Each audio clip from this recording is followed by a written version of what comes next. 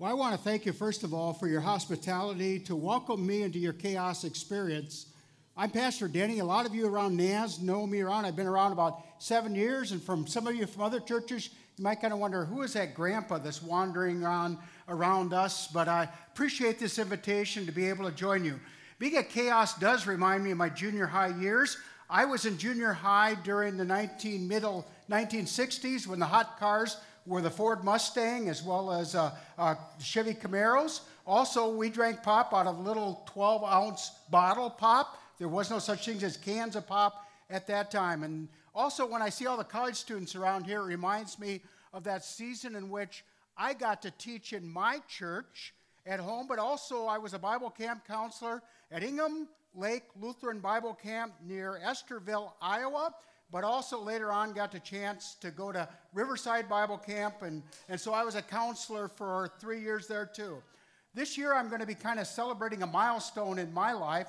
I'm going to be celebrating 40 years of ministry, of being a pastor. And throughout all of those years, I've had experiences to be able to work through confirmation classes as well as junior high youth groups. And as one grows older, their seasons change. I remember the season when all of a sudden all the students started looking at me like their father.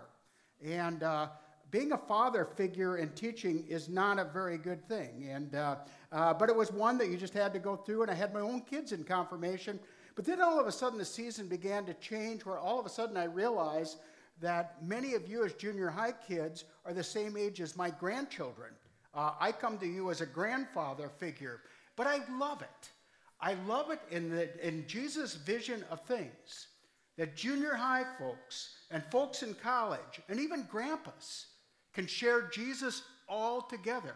Just as we have this past semester, as we've been here at Chaos and we've been going through the series of what does Jesus say about who he is, the I am statements of Jesus, and then as we ended the year, what does Jesus say about who we are?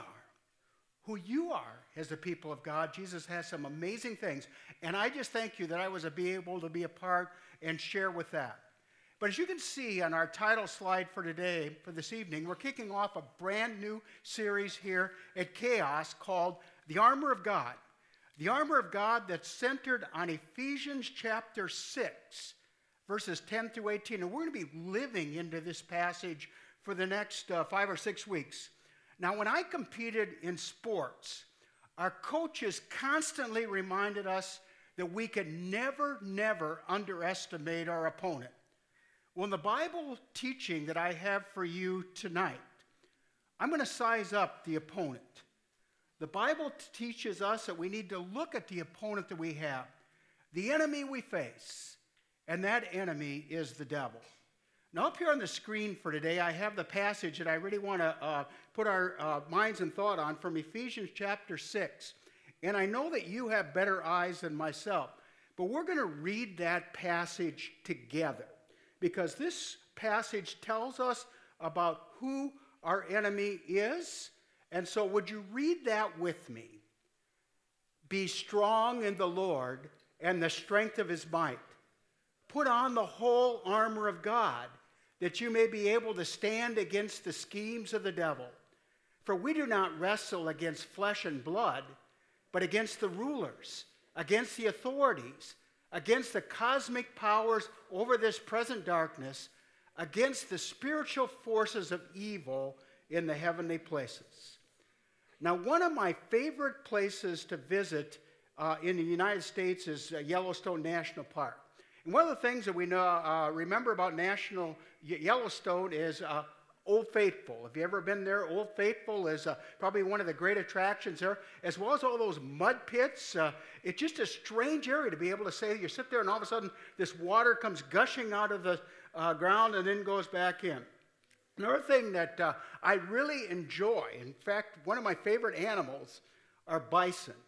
And one of the things that I've been able to do is when I've gone through Yellowstone is to park along the road and sit along the Hayden Valley in the Yellowstone in that area and be able to see the bison. And I've been able to sit there and be able to watch them for a period of time.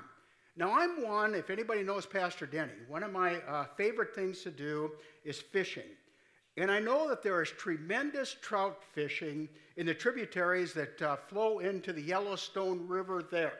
So during my most recent trip to Yellowstone, which was a few years ago, I decided that I wanted to check out some trout streams. So I parked my car along the road there and kind of walked the path in which, as you go, there are certain paths, or you can tell that the animals or whatever has gone through toward the stream.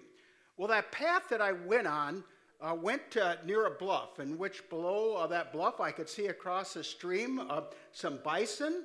And so I was sitting there kind of watching them for a while and then thinking, I'm going to go down to that stream and check it out. But as I was sitting there, I heard a very, very strange noise, thinking that here I am out in the middle of the wilderness, and I kept hearing the sound of a bell. Now, first I thought, that can't be. I mean, why in the world? I'm out here in the middle of the wilderness watching bison out there, sitting on a stream. What in the world is this? And so I kind of wondered, is the wind blowing or what is it? But as I sat there, I could hear it more distinctive. And I could hear that. And finally, as my attention got toward the bell, I could look off into the distance, and I noticed some fishermen that were walking along their path. And I noticed that they're the ones from which the bells were ringing. And as they were walking and they got closer to me, the bells got louder and louder. Well, my curiosity moved me. I mean, if you're a fisherman, the first thing you're going to do is go up and ask somebody, how you doing fishing? So I wanted to check out their fish. They were catch and release. They said they had a lot of good luck, but they didn't have any fish. But I also had the curiosity. I go, why in the world do you have bells on? I mean, here you're out in Yellowstone National Park. Why are you walking around with bells? Well, they told me. They said it's because, don't you understand? We're in grizzly bear country. One of the guys said, if you have a few minutes, in fact, he said, come on down the path with me. And so I walked down the path because he said, I want to show you some evidence that the grizzlies are here. And right in the middle of that path, there was a big pile of grizzly poop, all right? Now, it wasn't fresh. I mean, if it had been fresh, I'd have probably ran back to my car and got out of there. It wasn't fresh. But I can guarantee you this, if you're a grizzly, you poop a lot, and it's a big pile of poop. And it was there, and it was evidence that grizzlies were in the area. Now, and listen to this close, if you journey through the living space of grizzly bears, you got to know some things about that bear. One of the things is you have to size a bear up. And as you can tell, an adult grizzly is far bigger and far stronger than any human. With a swipe of a grizzly paw, they can break the neck of a bison or an elk. And that grizzly's teeth and mouth, they're not just for show. They can tear apart, and they have a huge clamp power in order to break and crush. Though a grizzly is very large and might look like they're cumbersome, in short distances, a grizzly bear can outrun any human being. The grizzly bear is a wild animal and obviously far more powerful than a human. Now, those fishermen were aware of that. They knew that grizzly bears were dangerous and far more powerful than any guy that's walking around with a trout fishing pole. But there were some other things they knew about that animal that gave them the courage to go right into their domain, to go right into their territory, and to do some fishing. You see, most human attacks from grizzly bears happen when the grizzly bear is startled or surprised.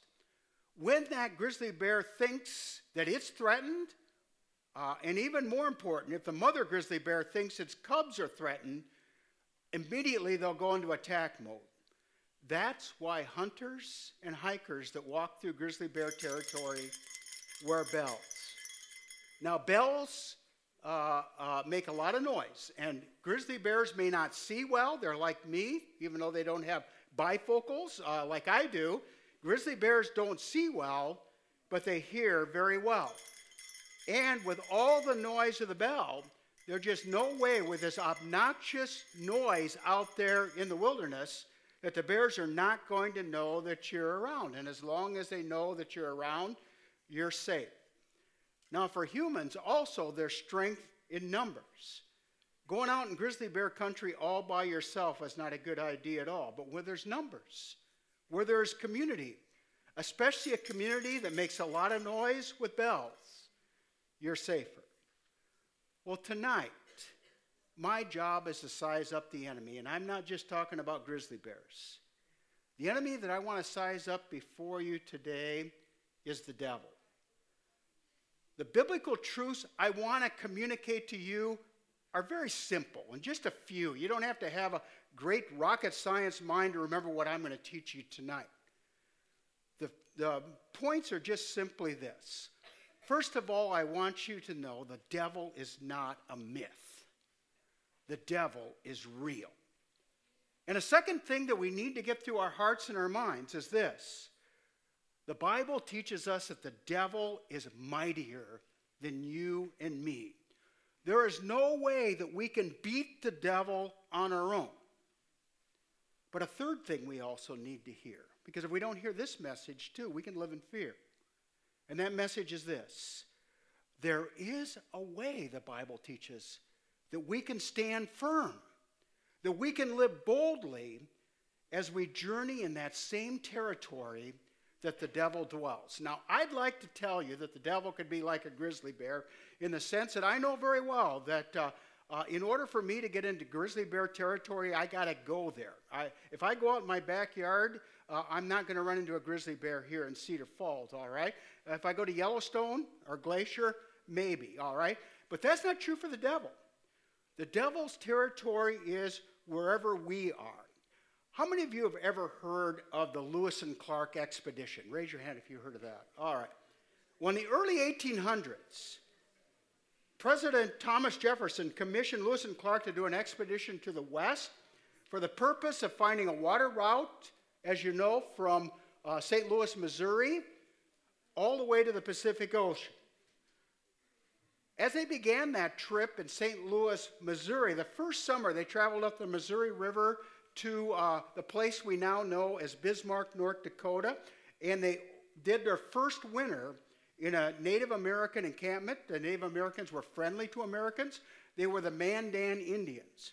Well, as they sat there interrelating with the Indian population there in the Mandan Indian reservation, or tribe, what they heard was stories. They heard stories about this huge, huge bear that was out to the west. And the Indians said that if you get near that bear, stay away from it. Well, the Lewis and Clark explorers said, these Indians are just scared of anything, and we've seen bears. We've shot black bears back in Kentucky with our Kentucky long rifles. There's no sweat. We're not going to be scared at all. And they thought that they were exaggerating until the next summer when they crossed into what we now know as Montana and ran into the first time that whites had run into and found out that great bear, and found out that that great bear was not a myth. It was real, and they soon learned, don't provoke the bears. Stay away from them. Well, as Christians talk about the devil, many think around you and in the culture in which we live in is the devil is only a myth. It's not real. People just make it up. It's just kind of spooky stories. But when something that is dangerous is thought to be not real, or if it is real, it can't hurt me, disastrous things can happen. The devil, in which we heard from that passage in which we read together, is not flesh and blood. We're alerted by the Bible that power is far greater than us. It can overwhelm us and overpower us. In fact, the devil, the Bible gives the devil many names. And we're going to look at those names right up here on the screen now. Names for the devil you might hear are Satan, or if you read through the Bible, the adversary, Lucifer, the tempter, thief. Jesus said, I am the good shepherd, but the thief comes to kill and steal and destroy. The devil is called in the scriptures the accuser, the liar, the one that tells us lies in order to try to turn us away from God, the destroyer, the prince of darkness. Well, because the devil is not our flesh and blood, We can't physically see the devil, but we can certainly see the signs and evidence of the destructive ways. As we walk through our world, what do we see? We see hatred. We see bigotry. We see cruelty. I mean, have you ever, I just can't imagine it on how, once in a while on TV, you can see how people can be so cruel to animals. Have you seen that? And just go, how can people do that to a cat, to a dog, to another animal? But also realize how cruel people can be to one another. We live in a time of violence, and we don't even know whether somebody might come into a mall or come into a movie theater or even come into our schools and might just shoot us up. We live in a time in which a lot of people have no hope, a time in which people are abused. All over we see evidence of that destructive power of the devil. The evidence of what the devil can do to others, but also, I think, and you're going to be looking at this in your small groups, how have you seen the devil, your enemy, assaulting you? Well, the Bible sizes up the enemy. And what does the Bible say about the enemy? It says again that the enemy is real. This enemy is powerful and destructive. And the Bible teaches us that the whole world is the devil's domain. And because we live in this world, we dwell in his territory, and we better be alert. We better have our eyes open, because that devil would love to have his way over us. But the Bible doesn't only end by just sizing up the devil and telling us how big the devil is. The Bible also provides us with some bells. And I just broke the bell. That's not real good, all right? Thank you. All right. The Bible provides us with some bells, all right? Reminding us that even though the enemy is out there, we can still live in hope and courage. Now, how can that be? When we are faced something that is so much greater than us, with so much strength, how can we have hope? How can we have courage? It's because, as we are going to discover through Ephesians chapter 6, that we don't walk alone. Jesus is with us. The call of God, as we heard in Ephesians 6, is not to stand alone, but rather to stand in the strength of the Lord. Now, the devil won the day over Adam and Eve. But when we read through the scripture, we realize that the devil did not prevail over Jesus. When Jesus entered this world, Jesus entered the domain of the devil. And the devil harassed Jesus throughout all of his life. But nevertheless, that devil could not overcome Jesus. Jesus was the one who prevailed. And in baptism and faith, we have a promise. We have a promise that through baptism and faith, we're not by ourselves anymore. We're connected to Jesus in a relationship, and Jesus will stand by our side, equipping us to stand firm against the enemy. And there's another thing, as I ring the bell, that I remember through God's word, and that is this: Jesus gives us each other. The Bible clearly says that Jesus is the cornerstone. But connected to the cornerstone, it says that through faith and through a relationship with Jesus Christ as Lord and Savior, we are made into being living stones. Living stones abiding where Jesus, but also living stones that are there for each other to encourage one another. The ringing of the bell in the devil's ear is our affirmation that it's not good to be alone, that we need the Lord Jesus to walk beside us, yes, and to ask him to do that, but also we need each other. Now, I want to give a personal testimony to the devil's presence in my life, because sometimes I think people get the idea, well, if you live old enough, maybe you outgraduate the devil or whatever that. But I can tell you very much that no matter what season you are in life, our adversary, our enemy, is after us and wants to overcome us. And one of the ways in the season of my life right now that devil is there and present and is after me is through accusations. Accusations and saying to me sometimes, you're not good enough. This stuff you hear about God and God's love, that isn't for you. God might love other people. I mean, you're supposed to be a pastor. I mean, you're supposed to be really, really good, all right? But man, you look back in your life, you said some things that you should have never said. You've hurt people. You haven't always been perfect by any means. And so that accuser is there saying, you're not good enough for God's love.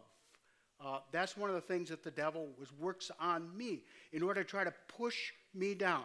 There's another thing that the devil is working very hard on me right now, and that is on doubt.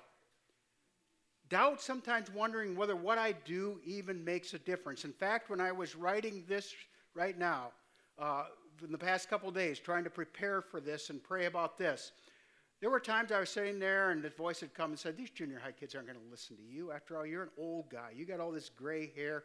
They got so many other things. Why are they ever going to listen to somebody like you? How exciting are you? You aren't going to make a difference and everything in the midst of all of this. Yes, we have doubts on whether God's word is really true. I mean, you're standing there, you're preaching, you're teaching, but is that word really true? Are you really leading people the right way? But whenever that devil is out there shouting at me, trying to overcome me, I also know another thing through God's word, and that is I can ring the bell. Ring the bell, being on the alert and being reminded that God's promises are going to win. I don't have to listen to what the world says. I certainly don't have to listen to what the liar says when the liar tries to deceive me and the liar tries to take me away from the life of my Lord and Savior, Jesus Christ. Rather, I can ring the bell and know that God is with me in that promise that I'll never leave you nor forsake you, and that God's promises are true.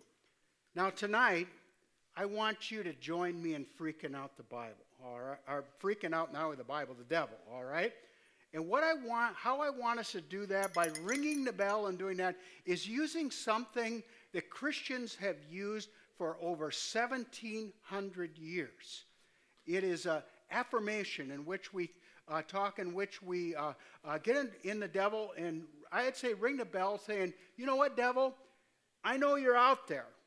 I know you want your way over me, but you're not going to have it. You're not going to have it because Jesus Christ, the champion, stands by my side. And so tonight, let's just freak that devil out. He's out here. He's listening. He's probably right in this room now.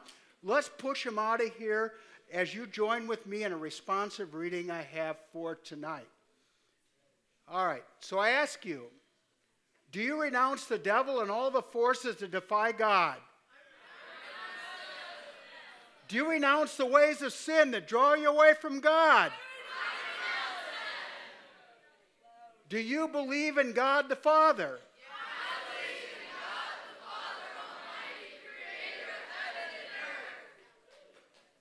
Do you believe in Jesus Christ, who is the Son of God? God's only Son, our Lord.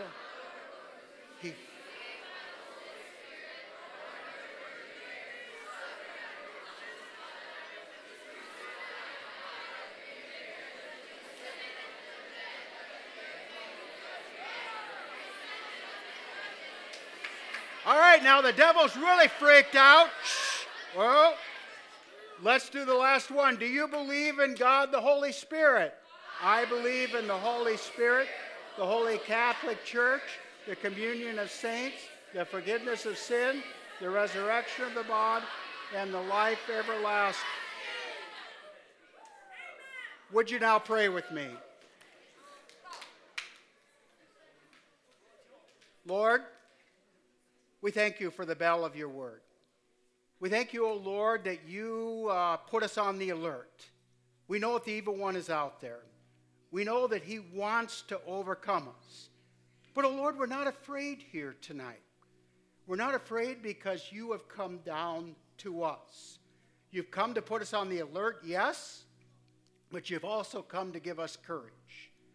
Courage that we might stand because Jesus has overcome and Jesus stands before us. courage to have us move forward and realize that when we're assaulted, we're not alone, because you put other living stones of Christians around us to encourage us. We pray that we ring the bells loudly.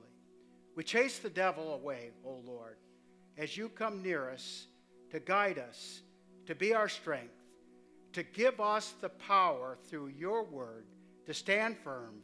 And all God's children said, amen. But the devil said, bomber. All right, thank you very much for tonight.